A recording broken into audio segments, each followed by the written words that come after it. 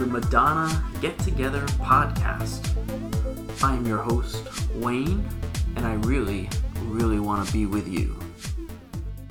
Alright, so welcome. This is really exciting for me. This is my first podcast, and it's all about Madonna. I have a co-host for today only, DJ Joey. Hi. What's up, everybody? Do you like that, like DJ Joey? Or yeah, do you sure. prefer Joey? Whatever. Yeah. Okay. And so Joey and I are friends, and we only just became friends probably within the past year. A year or so. There's Stonewall. Yep. Stonewall Sports. Look it up.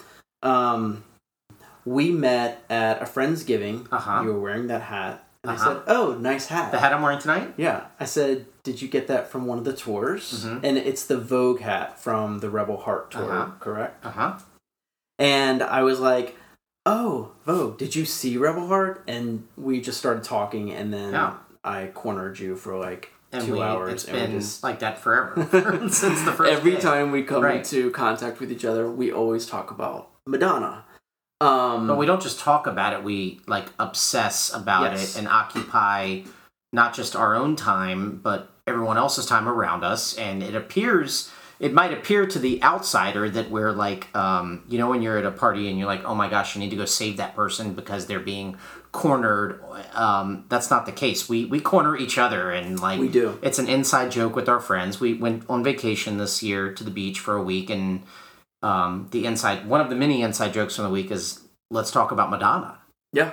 And we can always talk about it. And what I've realized as I've talked to you about it is that we like Madonna, but we also don't always have the same opinion about some of her projects. Correct. The reason why I wanted to do this podcast is because prior to like April or May, when we went into quarantine, I've never listened to a podcast, but I think I came across a podcast in like April or May, and it's called Inside the Groove. Have you ever heard of it? I haven't. Okay. So it's by this guy. His name is Edward Russell. He had been managing a website, a Madonna fan site, for years. I believe it's Madonna-rama or... Sounds familiar. But he's been doing it for years. And so what he does is he takes her songs and deconstructs them. Okay. So he has access to the stems or the multi-tracks. Cool. And he will deconstruct it. The first one he did was Vogue. And so he like had the demo, the multi-track, and everything, and he talked about like where the inspiration came from. And he really goes in deep. So if you have not heard it, I would recommend checking out. I'm sure she appreciates that deeply. She probably hates that. But yeah, I'm sure she would hate that. The thing is like he's been contacted, or he's reached out to some of the writers of the songs, like Open Your Heart. The guy, the writer of that, reached out to him and told him like the whole story of how it ended up on like a demo that the record company didn't want to hear at first, and then he snuck it onto like a demo tape, and then that's how she ended up hearing it. And the writer, or I believe it was the writer, was dating Donna Dewari at the time. So Donna Dewari is the one that sang the demo of Open Your Heart, which prompted Madonna to want to have Donna Dewari come and audition to be one of her background singers. So like, till it all went to shit. Yeah. So I think are we gonna cuss? Can we cuss? What are the yes? I should have told you that before. Okay. No holds barred. Okay. And because we disagree, the calls will come out. Oh, we're gonna disagree. And the calls are literally out. We'll be already. Respectful. We'll be professional. It isn't like I'm drinking listeners. White Claws. I'm having rosé in Madge's honor. Yep. Yeah. But Inside the Groove is really great. You should check it out if you haven't heard it already. And he had Andre Betts on there. He reached out to Andre Betts and did a podcast with him. Nice. So because they Andrew, come work with Wayne. He talked about like Rescue Me and Vogue, and he knew what Madonna was wearing the day she recorded Vogue and everything like that. So I thought that was really cool. And then I thought, oh, I want to do something. I want to do a podcast. And my partner Oz, I give him credit because he helped me get some of this stuff set up for this podcast. But he listens to a bunch of podcasts all the time, and I overhear, and I'm like, I could do that. I want to do that. So I was like, I only know one other person that really likes Madonna in person. I was like, I want to co-host with DJ Joey. And I reached out to you, and you're like, No, I don't want to do that. I did. No, thank you. Yeah. Thanks, but no thanks. And I'm like, but wait, here's why we should do it, and here's why it would make sense.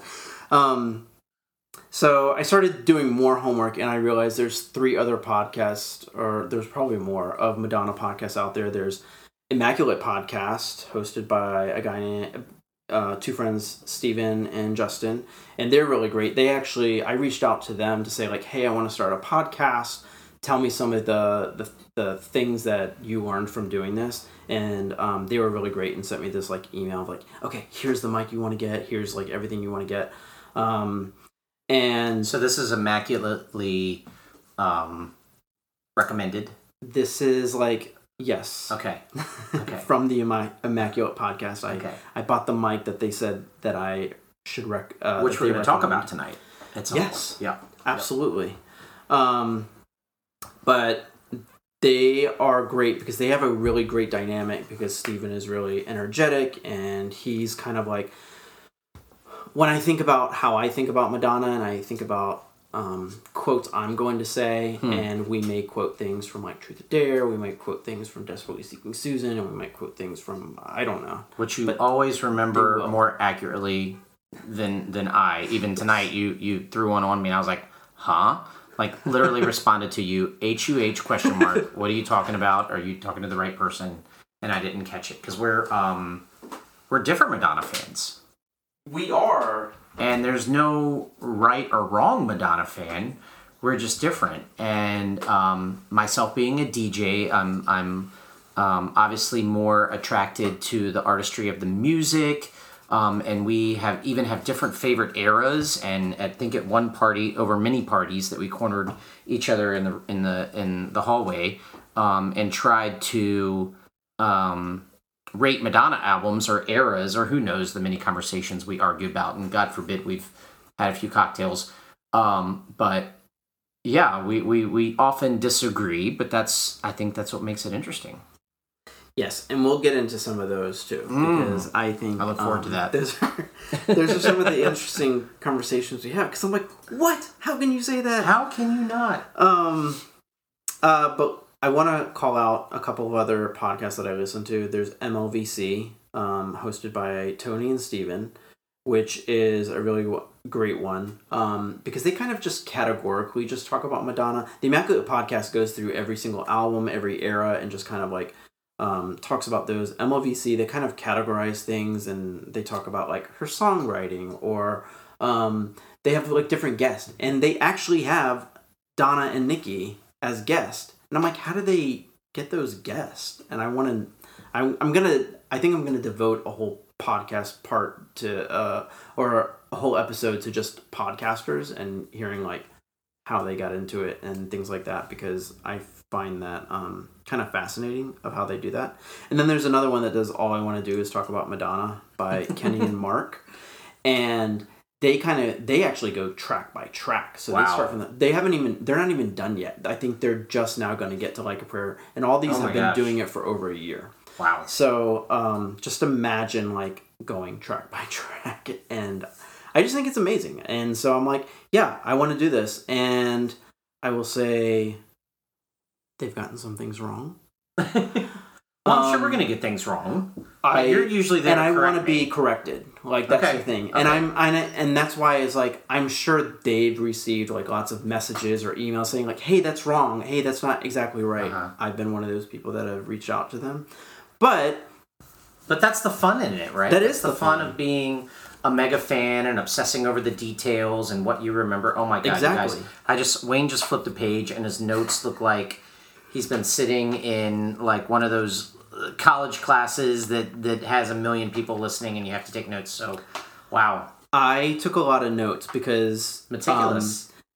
What we're going to talk about today is all of her greatest hits albums. And the reason why I wanted to start with this one is because by the time you listen to this podcast, it's going to be around the anniversary of the Immaculate Collection, which was her first true, like, greatest hits collection. I mean, I guess technically you could say You Can Dance. You Can Dance is first, or Okay. 87. I'll give that to you, even though that's more of a remix album. These are the details we sit in the corner at parties and discuss. Yes. 87 was the first compilation. And we'll talk about that a little bit, because I do want to talk about like your DJing career and, you know, remixing Madonna and playing Madonna on the dance floor and hearing about that. But I did want to start with the Immaculate Collection. Okay. And just to give people So we're starting out of order, just for the record. We are starting out of order, according to DJ Joey. But just to give some people context too, of like when we're talking right now, it's actually the 2nd of October, and the presidential debate had just happened. President Trump, if we can call him that, has just been tested for COVID, or at least allegedly been tested positive for COVID. I don't know if I believe that. But you and I haven't talked about it today, but yes. I feel like it's very conveniently timed. I agree. But I digress. Let's get into Immaculate Collection, because I want to talk about things that make me happy. And so the Immaculate Collection was released on November 9th, 1990. Wow. And it spans the years of 83 through 90, from her first album Madonna through we'll say the I'm Breathless album, but it's really just Vogue from the I'm Breathless album. And I thought I had just became a fan during the Like a Prayer era. Like that's when I really became such a baby. I know. But I became a huge fan, and I just remember when the Immaculate Collection came out, I was just like, well, that's just the natural thing. I already have Like a Prayer. I'm already into I'm Breathless. I need to have the Immaculate Collection. Sure. Yeah. And what I had not gotten a true sense of everything that was Madonna at the time. You know, the previous albums and everything like that. I was what just a great introduction. That is like. So was that your doorway to old school Madonna? It sort of was. So actually, if I'll take a step back. Like to me, the best documentary that's out there is the Rockumentary from MTV in 1990, and it was as she was going on her Blonde Ambition tour. It kind of gave me a rundown, or a short. I think it's only like a half hour long. And of everything you missed up till 1990. If you find it on YouTube, to me is like the best thing, and it starts out with her at the premiere of Who's That Girl, and she's talking about like, I asked the cab driver to drop me off in the middle of everywhere with $35 in my pocket. And here I am 10 years later. And it was like, but that whole thing just let me know who Madonna was. And then I started getting into the older stuff, because my oldest sister and my cousin were like really into her in the earlier days, and I just didn't kind of like pay attention. I knew of like a Virgin, I knew of, you know, the whole True Blue and Who's That Girl era, but it was really just it didn't hit me till Like a Prayer, where I was like, oh wow, this used to be somebody else and now she's like a totally different person, which gets into the whole like reinvention of Madonna and what she likes to do.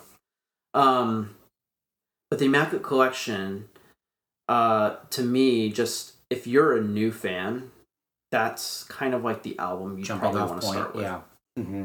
What are your thoughts on that? Absolutely. I mean, first of all, it's to date one of her biggest selling projects. And when you go to like iTunes or Spotify, it's the first thing that pops up, because it's very user friendly, and it was mixed by Shep Pettibone, and it was put together for almost like, even though it's not mixed together like You Can Dance, which we'll talk about, it was put together for a listening experience from beginning to end. And the versions are edited. They're not even the original versions. Remixed? Some of them are remixed. Some of them have just been what we would call in 2020 remastered, because they were using a new sound at the time called Q Sound. And it's one of the very first projects to be put out there using the Q-Sound technology in 1990, which means nothing to most people. But when you listen to, like, say, the Like a Virgin album, and then listen to Material Girl on, you know, whatever you have, what medium, I don't care if it's CD or vinyl, whatever, and you listen to the version that's on the Immaculate Collection, what's that, 6 years later, you just hear, to most people, you'll hear a crispness, and it just sounds new and refined. And from what I understand, I mean, I was only 11 years old when Immaculate Collection came out, but from what I understand, it was like a third layer of audio quality that was put to that project. So it certainly sounds crisp. It's shorter versions. It's very user-friendly. And at the time was a really big deal that there was a compilation. I mean, she had all these number ones and all these big hits. And in those days, greatest hits were big sellers. And they always put things out in 1990, especially near the holidays, to get the sales, right? Because you're saying the release date is what, November 9th? November 9th. So that would be right before Christmas. Yeah. I remember driving up to Potomac Mills with my family. Wayne and I both live in Richmond, Virginia, and Potomac Mills is like this huge outlet mall in D.C., and I remember driving up there that Christmas season and seeing the big, like, Sam Goody display with her with the black wig and, like, the clown kind of photography with all the polka dots, and it was really something. It was a big deal. Yeah, and you mentioned the Q sound, what I wanted to point out, but they use Q sound for all of it, and from my understanding, it was supposed to give it more of like a fuller sound as if you were listening to it on a boombox. So they wanted to kind of like replicate, like, hey, in the 80s when you put a cassette in the boombox, like this is kind of, it's more of a compact sound. So when you put it on like headphones, or even if you played it on a loudspeaker, it kind of had this more fullness and more like bassiness sound to it, versus kind of like hearing all the different layers, which you probably hear more on the remasters of the early albums than you do like on the Immaculate Collection. Right. And I actually love this. I love like the Q sound. Yeah. And then when they released the singles for like Justify My Love, Q sound remixes, Rescue Me, yes, they used the Q sound remix for that, which I thought was kind of like weird in a way. But why? I don't know, because it's like, well, why didn't you just apply it to the regular album? I don't know. Because I have an answer for that, Wayne. Because in 1990 you were restricted to the time limits, and because of all the different mediums, you got to think like 1990, the 80s are ending, the 90s are just being ushered in, so cassettes are popular. Yep. You know, CDs are becoming more popular, and people are still listening to vinyl. You know, there's a short frame where all three mediums were still selling. And you were restricted into what you could put on a project. Like if Rebel Heart were to come out in 1990, like Sister would have had to seriously edit, because it's 18, 17 tracks without the, the bonus tracks. But so that's one of the reasons that they edited the versions, and some of them are completely remixed. I believe Express Yourself, Like a Prayer. I'm totally didn't prepare for this, but I think there was like 3 or 4 that were remixed from scratch for the project, and then some they used the original masters, but then remastered them through the Q Sound technology. Yeah, so Shep Pettibone decided to remix a few tracks, and some of them were already just like maybe just kind of different versions of tracks he had already remixed, so he kind of already had the basis of it. So Like a Prayer, Express Yourself, Into the Groove, because the Into the Groove one is very similar to what you can hear on You Can Dance, but it's just more of like an edited version of it. It's too short.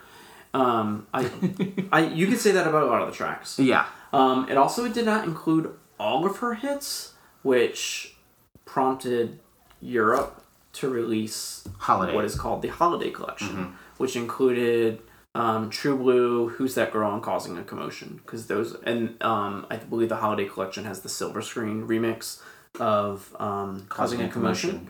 And then they threw on the album version of Holiday, just I thought I'd keep it together. Shits and giggles. Wayne's got it here. You go to most people's houses and they've got a spread of like dips and nachos. Wayne has Madonna CDs. It is Keep Together is not on there. It's not on there. But I will say probably like and then what I also found crazy, a couple things. They released a single for Crazy For You for the Immaculate Collection as one of the singles, and then they used an image from Justify My Love video, which I thought was like weird. It was weird. It's kind of like when they re-released Oh Father for Something to Remember. Oh yeah, we're gonna get into something. Yeah, we'll get there. We'll get there. But that was weird too. It's all about marketing in different countries and maybe having the chance to revisit a single that maybe performed better in certain markets. I mean, in 2020 it doesn't matter, but back then with radio. Yep. So yeah. So I want to talk about the artwork a little bit. Are you aware that this was going to be called Ultra Madonna, not the Immaculate Collection? I wasn't. So I definitely want to give a shout out to Jerry Hayden, who is the art director that is responsible for everything from pretty much like True Blue through Immaculate Collection, and she's probably done some other things here and there. But she basically did like all the single covers for True Blue and the album cover. It's her handwriting on True Blue. If anyone can send me and the name of this project, but there was a video or some type of special on TV. I believe it was like on A&E or something, but Jerry Hayden, or maybe it was on MTV or VH1, where Jerry Hayden went and showed us images from what the Ultra Madonna would look like, and it was just very more of like a digital U or digital M. Okay. But it was really cool the way she kind of just like talked about her artwork and why they decided to go with Immaculate Collection and everything. But I just want to call that out because that to me is really interesting, and I wish I had that video, and I thought I recorded it, and I can never find it. Okay, see, this is where Wayne and I's opinions differ because he's schmirking now. But I remember, I mean, looking back, I will say. Now, looking back at the artwork, it's brilliant and it's beautiful. But I remember specifically looking at all of this coming out, and it felt almost like a new Madonna era and a new Madonna image, and that's why, she's dubbed herself and been known as the Queen of Reinvention, because she's not very nostalgic. We know that about Madonna, right? She's not one to look back very often, and when she does... What, you're giving me the face, you don't agree already. This is what we do, you guys. It's because, and I don't want to get into what's happening now, but she is writing a movie about herself, right? And she's being very nostalgic. So I think she has moments of nostalgia where she's like really into it, and then all of a sudden she probably light probably flickers in her head, and she's like, "Wait, what the fuck am I doing that for? I need to get on a new project." But from a marketing standpoint, okay, if you're in 1990 and you are putting out a greatest hits of Madonna's biggest selling whatever, right? Why would you choose a look that doesn't reflect any of those songs, any of those projects? It's almost something new. And I remember being a little bit disappointed. Like, I would think that if you're buying a Madonna's greatest hits, you want to see an iconic Madonna image, like one of those True Blue Herb Ritz pictures, maybe one that wasn't popular at the time. I don't know. And this felt a little bit... It is, but it's new and it's different, and she's got weird eyelashes on, which I love. I love it now, but I do remember at the time being disappointed and feeling like it just wasn't cohesive. Well, what I'll say is I got confused because I know she had dark hair for Like a Prayer, and then she got blonde hair for Express Yourself and filming Dick Tracy. But apparently between the time of like Dick Tracy, Cherish, and... You don't think that's a wig? I think that's a wig. I think it's a wig. Well, here's why I say it doesn't. Because between that time, between that and the Blonde Ambition tour, she had dark hair again. She was showing up on magazine covers with dark hair. You could see her complete roots. Do you know why? Why? You don't know this? I love when we're doing these discussions. Because the ponytail in the Blonde Ambition tour fucked her shit up. No, this was before the Blonde Ambition tour, though. What? Because Immaculate Collection? These images... Oh. No, these images were taken because they're in the Blonde Ambition tour book. Okay. So there was a period of time. Corrected. Okay. But it did mess up. No, I don't care. It did mess up her hair. I'm sure. Yeah. Because which is why in the Laserdisc she has the short bobby curly hair. And that's probably my favorite Madonna, even though it's like very. Oh, I love the ponytail. I do love the ponytail because it's very iconic. Yeah, you guys can't see me. I'm swinging it. It's very iconic, but at the same time, my image of the Blonde Ambassador will always be her and the bob on the tight HBO Niece special because that's what I wore that VHS tape out. Sure. I always thought it was a shame. I'm sure we'll do a different thing on tour DVDs and tour recordings, but I always thought it was a shame that the Blonde Ambition tour, at least the one that most people have access to, because she still hasn't released it, but that most people have access to, is the Nice recording that was broadcast on HBO, where she's got her natural curly, bouncy hair. And when you think about Blonde Ambition, it's such an iconic image of the ponytail. Yeah, so it's such a shame that to this point, Madonna, in time, that it's been put down as the bouncy hair. We're going off topic. We're supposed to be talking about Immaculate Collection. Let's get back on topic. This never went to number 1. And you know why? You know who was in the number 2? Are you sure about that? You know why she was in number 2 and why she wasn't in number 1? In 1990? I'm covering up my notes so you don't see. I don't know. Vanilla Ice. Ugh. Vanilla Ice took the number 1 spot. Who was hot? Who's hot? He was at the time. In the sex book, he's really hot. He's gross. But he wasn't gross then. He was not gross then. I had a crush on him. So let's get into Justify My Love and Rescue Me. So on the Justify My Love release, she had this really cool biker look. She just got her lips done. Yeah, cigarette hanging out her her lips mouth. are done? Her lips, that's when she first started getting into like collagen injections, and her lips were just like huge. You can even look at it. Of course you can always do that with like lipstick and overdrawing, but those are the time where she actually had her lips done. I just know she looks fabulous. She looks incredible. And what's funny is Axl Rose, if you've ever seen the November Rain video, has that airbrushed on the back of like a leather jacket. So Madonna transcends between genres of music, between pop music and like heavy metal, like Guns N' Roses. I just thought that was... I have that t-shirt. I love that t-shirt. I wear it often. And we got a couple of bonuses on the Justify My Love track, aside from the remixes and the Q Sound remix. Express Yourself. William Orbit remix that's used on The Girly Show. But yes, the Express Yourself, the 9-minute and 30-second version of Shep's Spressin' remix. Whatever they want to call it. Which was a nice bonus. Yeah. Yeah. And then we also got The Beast Within. So The Beast Within did not like come to fruition and like give me a boner until Reinvention Tour. And then I always knew it was there, but I remembered it as like an artsy, too long track on a CD at the end of her reciting some Bible shit. I don't know.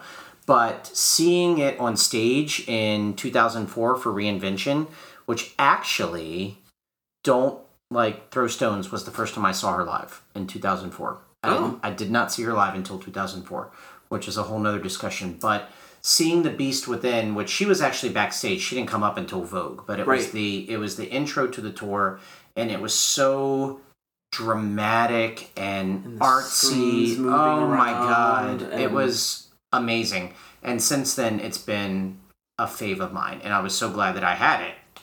I don't want to toot my own horn, but I was in the pit. Reinvention Tour. Were you? I was. Both 2 nights. The 2 nights that I went, I was in the pit both times. Back to Immaculate.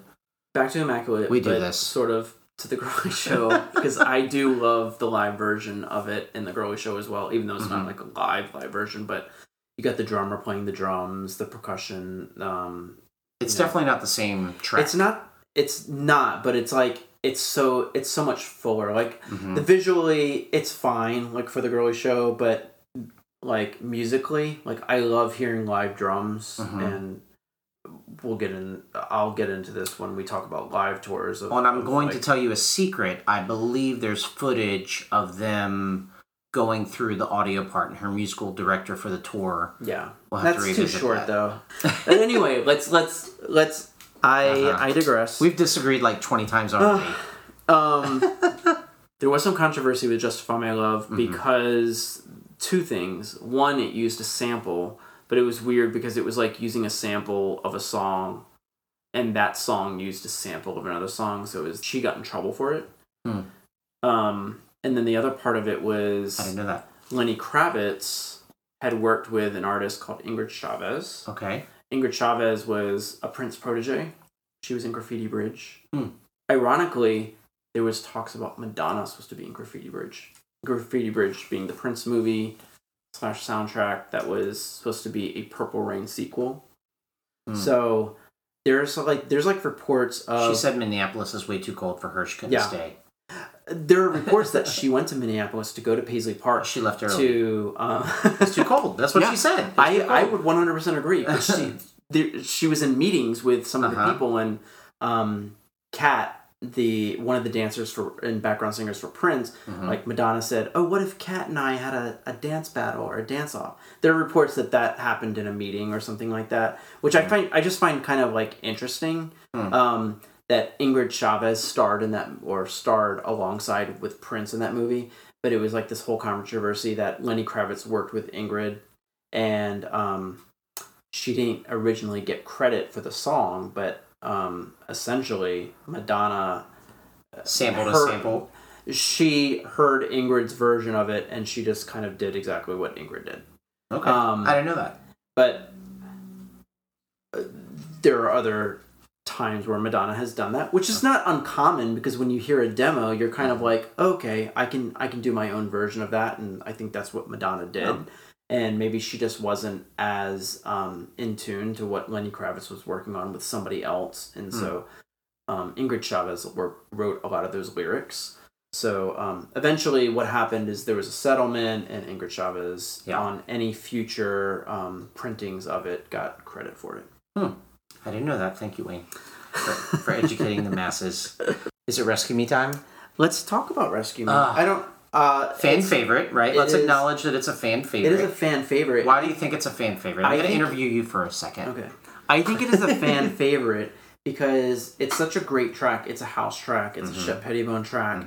It's really great, but she hasn't promoted, and I'll say that I don't particularly say this. She doesn't do a lot of promotion for greatest hits albums. Like, she doesn't go on talk shows or because I guess that's not really the purpose of a greatest hits. It's like that it's supposed to sell itself, right?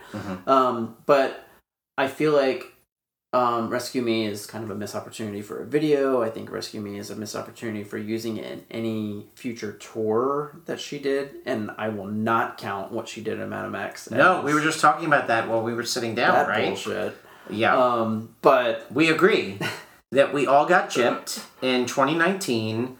Madonna, if you ever hear this, you screwed us, and not in a good way. She won't hear this. You never know. But we were so excited to see in like the Instagram videos that she was rehearsing it, and the like very short clips of her singing it. She sounded amazing, and we were all so excited because when you go see your favorite artist and they put a deep cut in the set list, especially one in 2019, that would have been, what, 29 years old? Is that right? Is the math right? 1990, probably 1990, 1991-ish. Yeah, when the single, years old. Yeah, well, where the single was being played. Right. No, so, 29 years old. No. Do your math, dude. Oh, yeah, you're right. Because Zerg is 30 years. You're right. 30 years old this year. Yeah, we were really excited because it was a deep cut. It was a fan favorite. It's one that she hadn't broken out. And you're right. It was a missed opportunity. She teased us. So she put on Instagram. Yeah. She did that on purpose. She had her knew. What are they called? The Batucadera group of women that do the singing and stuff like that. Yes. And they were singing Rescue Me. They were singing like I believe in the power. I believe in the power. It was all over Instagram, and of course, we're thinking like, oh my god, we're gonna get rescued. We're finally gonna get rescued. Finally, because someone from Billboard had interviewed her and said like, hey, there's 3 number 1 songs or like 3 top 10 songs that you've never performed live, and here they are. And she's like, the Rescue Me wasn't a top 10, was it? It was. It got to number 7. What? It was number 7. No video for it, but it was used in like a commercial with like an elephant like overseas or something like that. I know that there was a this is like Madonna folklore, but there's like some heavily produced live performance of Rescue Me that involved like, for the time, it was really expensive and it never happened. I don't know for what award show. It was a single performance. So it probably was some kind of award show in 91. And it never happened. It got scratched. So all the money, like think of Medellin that she did last year for the was it American Music Awards or Billboard? With all the visual effects and all that, and the money that supposedly was spent on that. So they did the same thing in 91 for this Rescue Me performance to promote the single, and for whatever reason it got scratched. I don't know why. I don't remember. I read it at some point. It's out there. But yeah. Rescue Me needs justice. Rescue Me does need justice. But in some ways it's almost like, I think fans are now like protective of it. Yeah. So it's almost like, don't do it unless you're gonna really do it. Don't give us some bullshit performance behind the curtain where you're not even out on stage, and some people kind of doing an interpretive dance to just you doing the verses, that are just spoken and not kind of the singing. We'll probably get hate mail for this, but I am just like, the whole greatest part of Rescue Me is the house sound and the choir sound. And if you don't have that, you don't have Rescue Me. Well, I think what you're saying is like, well, first of all, Madame X from beginning to end, from the era, from the album to the tour, to me is a highlight. And I think the show, I cannot wait for, I hate calling it the DVD. Like when I talk to my friends about, when do you think Madame X DVD is coming out? It sounds so old school, but when the film, I'm sure, the concert film is released, I can't wait for that. But I did think that the era, the concert was amazing. She did let us down with Rescue Me, and is I mean, that little, whatever you want to call it, that little, what do you interlude is a very Janet thing to say, but that interlude was it was okay, I guess. But if you weren't listening, if you weren't a diehard fan, I don't even know that you would recognize Rescue Me for it being the only time that it has showed its face in a live performance. If you're a casual fan, you would have missed it. You wouldn't even know. Yeah. So it. And the last thing I want to say about Rescue Me is that there were 2 covers that were released for the single. There was one that was. I did want to talk about this because the American release was just like a still shot from the video. We didn't even say like Jean. No, that's from Justify My Love. Right, from the Justify My Love video, Correct. which was shot by John Baptiste Mondino. Okay. And then in like a European release, it was a different shot, and it was a shot that was done in 1990, and it's from the calendar. It's from the calendar, but it's also from like a I think it's like a Harper's Bazaar photo shoot where her hair looks wet. She's looking up to the sky. Her arms are behind her head. Her titties fantastic. are popping. Her nipples are hard. Yeah. She's wearing like this blue shirt, and it's incredible. I luckily have the CD single as well as the LP. I know, and I was caressing them before we started this interview because I. Caressing her nipples. Well, I've never seen that. Like, I'm sure I have things that you've never seen, but I've never seen that, and that was that's really cool. Yeah, it's a great photo shoot. I have that calendar. Do you have that calendar? I probably do. Like if I didn't have it when I originally came out, I probably at some point might. So I have like a Madonna closet where all my memorabilia has kind of been stored away because I used to have it on display everywhere, and then I decided like, oh, I'm a grown adult now. Like I shouldn't display it everywhere. So. Same, but it's not it's not all just about being a grown adult. You also want to protect it. Exactly. Like I've got some really great posters that are all rolled up tight in a rubber band because at some point I didn't want them to get ruined. But yeah, I have those calendars. Yeah. I am sure I have that shot. I definitely know I have the Harper's Bazaar that has those photo shoots in there. And in haste, I probably cut them to glue them to my wall when I was like 11 and 12 years old, because my whole room used to basically be wallpapered in Madonna posters and Madonna clippings from magazines and everything like that.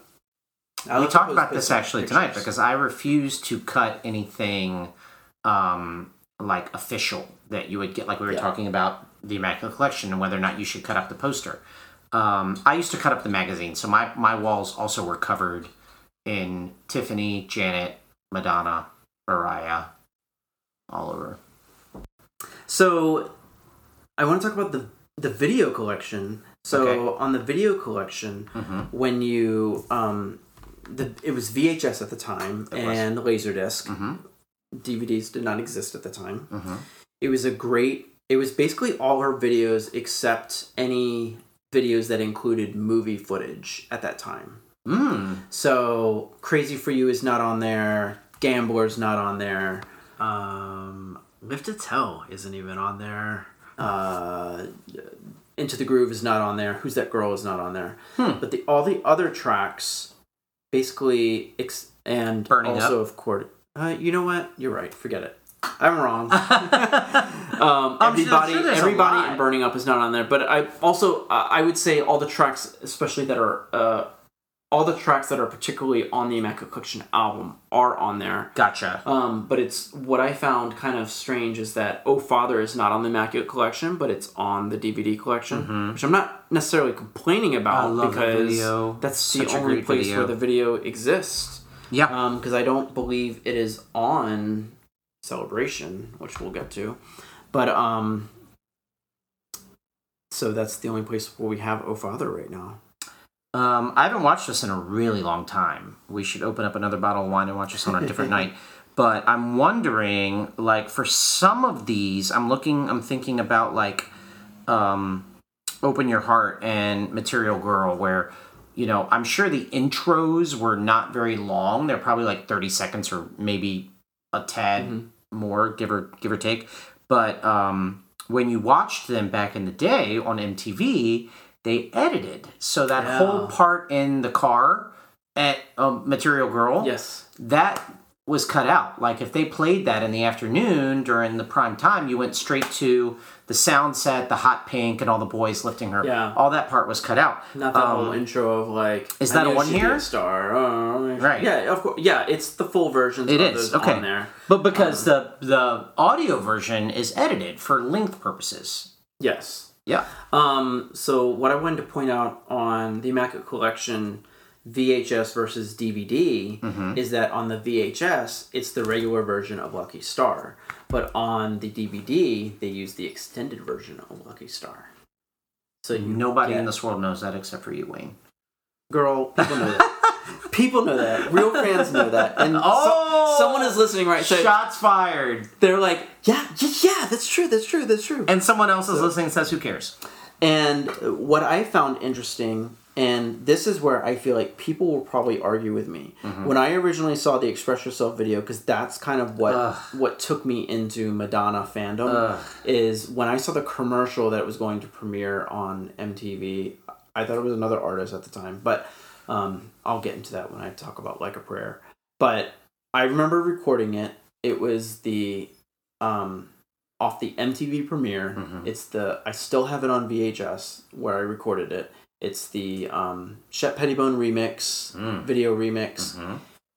It has the rip in the beginning, that like zipper rip. Yeah. And then but on the Immaculate Collection, they use that intro, but it's the album version. It's a shorter video, like the Shep. Oh, you're saying the video. We're talking about the video. The video uses the album version of the song, which I believe is what was originally intended for it, because they have like the horn players in the video and stuff like that. Yes, the horns of life. I love the horns. Yes. But at the same time, Shep's remix is what turned me into a Madonna fan. Well, yeah, honestly. it's the better. If it was not for the Express Yourself video with that remix, I probably would not be a fan right now. It's what started it. You're being dramatic. You would be. But yes, I hear what you're saying. I hear the importance of what you're trying to put across. But yes, Express Yourself is probably my favorite Madonna song. And our statistics that you made me go through my 3-hour thing twice proves that, even though I cheated, because I'm a cheater. You are a cheater, because I did see... You warned me. I created a rank sorter, which someone had already done, but they were like albums or eras missing, like Who's That Girl, and like soundtracks, basically. And I did it, and it took me like an hour and a half to do. And what? No, it took you like a year and a half to do. It might, because I did it like 3 or 4 times. You were working on that at the beach when we were there. Yes.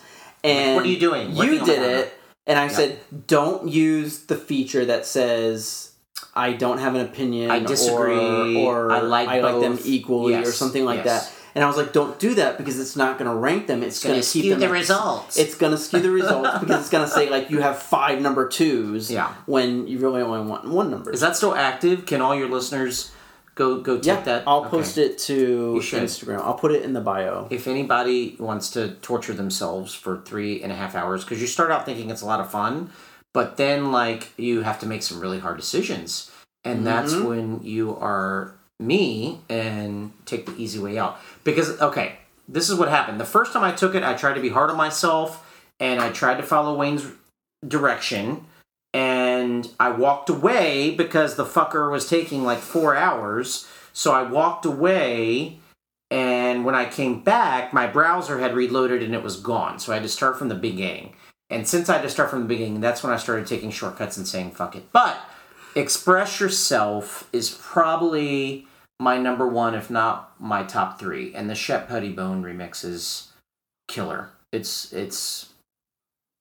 there's nothing else like it. Yeah, and the remix that they put on the Immaculate Collection was great. I of course wanted the video version of it, and since what I've done is I've just ripped the video from the Celebration DVD. Of course you have. And that's the version I listen to all the time. And there is a difference. It's not the Celebration album version remix. We'll get into that debauchery soon. Okay. But let's finish talking about Immaculate Collection. We've been talking about that for a while, so let's try to wrap that up. Okay. So the video collection does not include Justify My Love because she decided to try to give it to MTV, but MTV is like, whoa, this is too hot for MTV. I remember like all the headlines, big fucking Newsweek, deal. Yep. Every magazine cover was like, they just wouldn't do it. So she decided to go on Nightline to defend the video, and this is what I think people don't really understand about Madonna, is that like no other artist... smart. Yeah, but no other artist had to do that. No other artist had to go on the record and defend say like, their art. Hey, this is my video and I'm trying to release it, and these fuckers are saying no, and this is, at this time, this is the way to promote your music, is like you put out a video and that makes people want to buy the album so that, you know, you make more money. But at the same time, it's like, it's also art. I gave you a task of going back to watch. Yeah. Did you go back and watch it? I watched did. it with Oz. I did, and you know, it was enlightening to watch it in 2020 as a 41-year-old male versus... I remember seeing it. I've probably revisited it over the years, but with the magic of YouTube, I was able to kind of sit and concentrate. I actually watched it a couple times because I was so impressed by her. Yeah. I mean, she's the reason we love Madonna. She's the reason that side of her personality that is unapologetic and just a smart businesswoman and well-spoken. And the bitch goes to town. She took and told on that interview, and she defends herself so eloquently. And there's nothing that she says in that 17-minute interview that's wrong. Nothing. I don't care if it's 1990 or 1890. There's nothing she says that's wrong. And she defends herself beautifully, and that argument could stand up today. 100%. Yeah. And what I will want to point out is not so much what she says, but did you notice what she's wearing? So she's wearing... Do you remember the scene in Truth or Dare where she's like, she's trying on clothes, and she's like, "Is this very obey what I say or obey what I do as I say?" No, and they're like, "Oh, that. It's very Janet Jackson, Rhythm Nation." That's the outfit. She's wearing that same outfit. She looks great. And of course, she looks incredible. She's got this very clean look. She's wearing her hair all in a very like, swooped out. Yeah. She's holding a pen in her hand like she means business. Yeah. And even though she doesn't use the pen, she's just like pointing at the screen a lot. And I thought that was like... But she's in the zone, and she's so ready, like a lawyer. She could be a fucking lawyer in that interview, and there's a reason why it's so... it's gone down as part of Madonna history is... Yeah. Wow. And thank you for making me rewatch that. I just want to point out, though, is that at some point in this interview, she goes, "I don't believe in censorship of any kind. I believe in labeling." Which I found ironic because when Celebration DVD came out and they put the Justify My Love video on it, they censored it. What are your thoughts on that? On putting a video like later in the years, like this is, of course, times have changed. People are more accepting. And of course, when Celebration came out, you're not going to have underage people watching this collection. It's going to be mostly adults, watching it. So what are your thoughts on them censoring it for Celebration, but not censoring it for this video single that they put out? I don't have any thoughts on that. I think Do you it's care? One of those. Does it matter to you? Could care less. And I'll tell you why. What I got from her comment about labeling is that she very eloquently defends the point of being responsible parents or responsible networks or whoever is going to show the material, whether it is a rap video depicting violence or it's Madonna, depicting sexual freedom and choices. It is up to the person responsible for showing the video or the parents or whatever you want to say for allowing it to be seen. If we're concerned about minors watching it, which in the video they kept referring to 10-year-olds. Right. Which I was at the time. I think I was 11. 11, yeah. Yeah. But she's right. And Celebration's what, 2009? 2009? 2008? Something? Yeah. 2009. So I'm surprised that it was censored. I didn't even know that. Of course, that's a nerdy detail you would know that I wouldn't. But I didn't even know that. It wasn't included on the DVD because she flipped the script and decided to sell it. Yeah. It was actually the first music video single. Right. Which was put for sale as VHS. I have it. The packaging is kind of like, I don't know, my DJ people that are listening, you can kind of relate it to like a white label because it's the packaging is very, for a Madonna project, like it's almost like the label is taped around the VHS and the rest of it's black, and it's always like, ooh, this is naughty. It's like underground. It's almost like it's a porn, like an underground porn video. Right. But they still sold it at Sam Goody. Right, but it was the first time, like, you bring a VHS home and you pop it in your player, and the whole thing lasts 6 minutes, and it's done. And it even looked different, because you always had that clear window on the tape where you could see everything was so short. And no one had ever done that. And I just thought that was a big middle finger to, MTV at the time and anyone that was trying to censor her artistry. And it ended up working in her favor. And I don't know if we're going to discuss it or not, but it was the first number one of the 90s because I believe it was like January of 1991. Yes. If that makes sense, because the Immaculate Collection came out in November of 1990. So the first week of Billboard sales of 1991, Justify My Love was the number one hit for her. Which is for the video single. I think the single itself only went to number 2. No.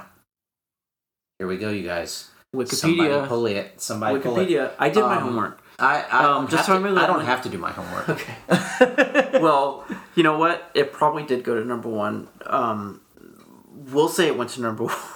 But it's number 1 for us. But always. what I thought about today when I was watching that video is that she says, artists use the platform of MTV to showcase not just their art, but it's part of the promotional process of a single, right? The video, getting it out there so that radio stations will play it, MTV plays it. It all goes into making a single successful. So I think it speaks volume that was still a number one single for her, even if it was number two. Let's just say it was. Yeah. It wasn't. It was number one. But let's just say it was number two. It's still considered a success without the video being played on MTV in 1991. Do you think without the video, because of the controversy that the video happened, is why the single ranked so high? Like, do you think people would have cared about this song? Because I'll be honest, like, I'm not a huge fan of Just Why I Love the Song. What? We should have our statistics all printed out. The reason why is just like, it's, to me, it was just a new version of Madonna I wasn't necessarily ready for. I wasn't ready for the spoken word Madonna. The erotica kind of like... Well, I love erotica, but maybe I wouldn't have liked erotica if Justify My Love didn't happen. I don't know. But for me, at that time, I was into kind of like the pop music that was like a prayer, the kind of the kitschy kind of soundtrack-ish thing of I'm Breathless, and then with Vogue and everything. It's like, remember, that was kind of like what led to my fandom. So hearing Justify My Love was just like, and lack for better words, it just kind of seemed boring, where she's just like talking. No way, you're so wrong. It is deep and it's feeling, and it gives you all the, I don't know, like, but there was some controversy. I want to kiss you in Paris, and just like, and just, I don't know. It touched me. I remember thinking, for the very first time. It didn't touch me for the very first time, but I certainly felt the artistry of what she was trying to convey, and it's a fantasy, and she even talks about it in that Nightline interview. It's a fantasy, and the video and the hotel, and to answer your question, I don't know if if the single would have been as successful on its own if it weren't for the controversy surrounding the video. I do think the single itself is fucking amazing, but to answer your question, no, probably not. The last thing I wanted to talk about before we kind of conclude on Immaculate Collection are two things. One is the Royal Box Collection. Do you have that? I do. And which version do you have? Do you have the cassette version or the CD version? No, I don't know. You haven't opened it so long. That's it kind of looks like yours. It's in a plastic bag in a closet in my mother's house. And I thought it was the VHS version. It is the VHS. They both have the VHS. They all have the VHS, but one was released with a cassette and one was released with a CD. So I have the CD one, which is in a different type of packaging, where it's like the satin outer casing, and then inside the disc looks different. The disc, I believe, and someone correct me if I'm wrong, it's got like a beige coating on it, but then it has the blue polka dots versus the regular CD version, which is just silver with blue polka dots. Yeah, I mean, I thought for the time, I do remember thinking that in that day and age, box sets became very popular in the 90s. Everyone had a box set. But for it being 1990, the box set was really impressive. And I remember even thinking at that young age that this was something I needed to take care of. So I'm guessing that mine is the cassette, because I only have one CD. And I still have, do you remember how CDs used to have like the long cardboard? Yeah, I still have that. And I don't know why they did that. The only thing that I used to think of is that because when you were in record stores, so you could flip through them. Do you think that's why they did that? That's a lot of paper and cardboard. But I will tell you that long boxes, because they're so extremely hard to find, they're just like worth so much. I have all mine. You have so much money just sitting in those long boxes. They're underneath my mom's waterbed. So we'll go get hopefully them. That waterbed does not bust, because we'll go get them. Those long boxes, you need to get those. We'll go get them. Those are incredible. And then the second thing I wanted to point out is, actually two or three things. A couple years ago, they started re-releasing all of Madonna's albums in vinyl. And this they is a re-released sore subject for me, Wayne. the Immaculate Collection. Yes. With like a gold disc And blue. And I got that, fortunately. Can I touch it? Yeah, we'll pull it out during a break.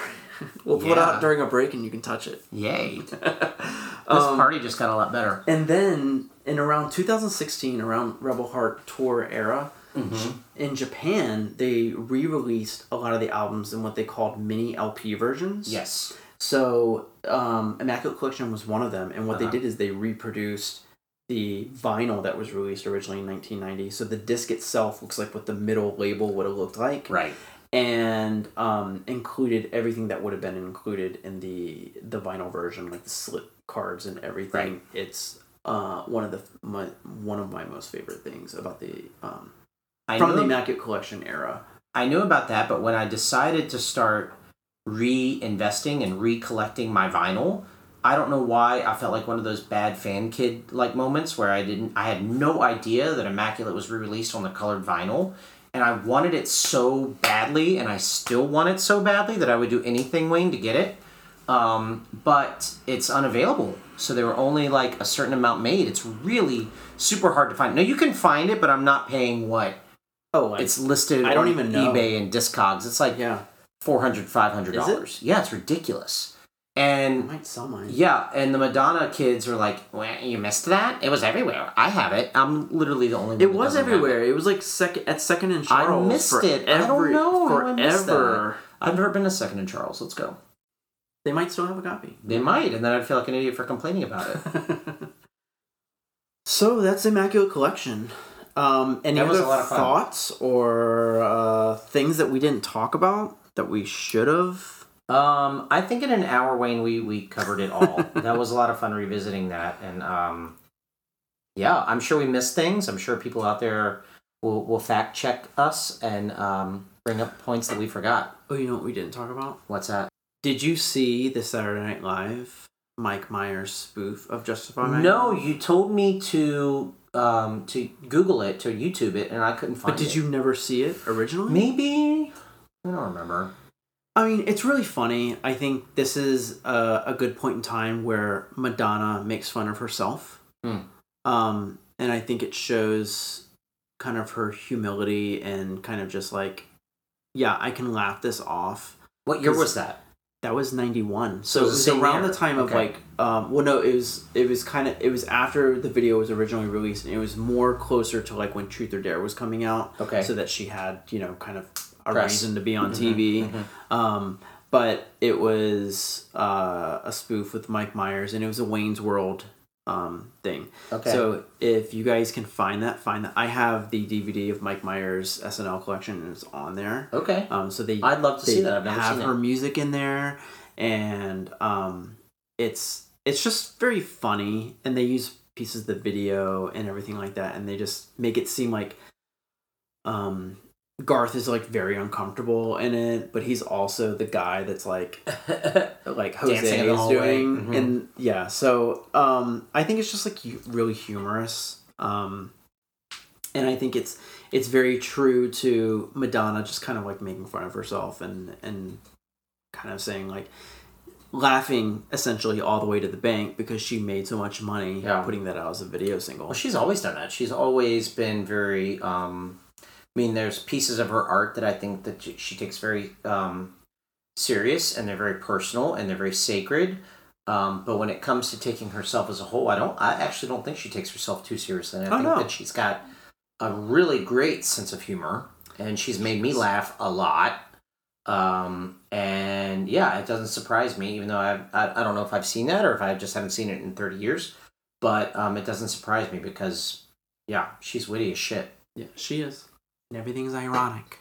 As she always says. Doing it very ironic. Very juxtaposition. It's very ironic.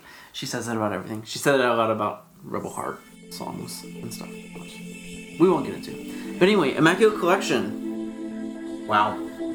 Thank you for being here. I'm going to have you back because I want to talk about the rest of the greatest hits. I want to come back. Collections. So we're going to do that. Sounds great. All right. Thanks, DJ Joey. Thanks, everyone, for listening.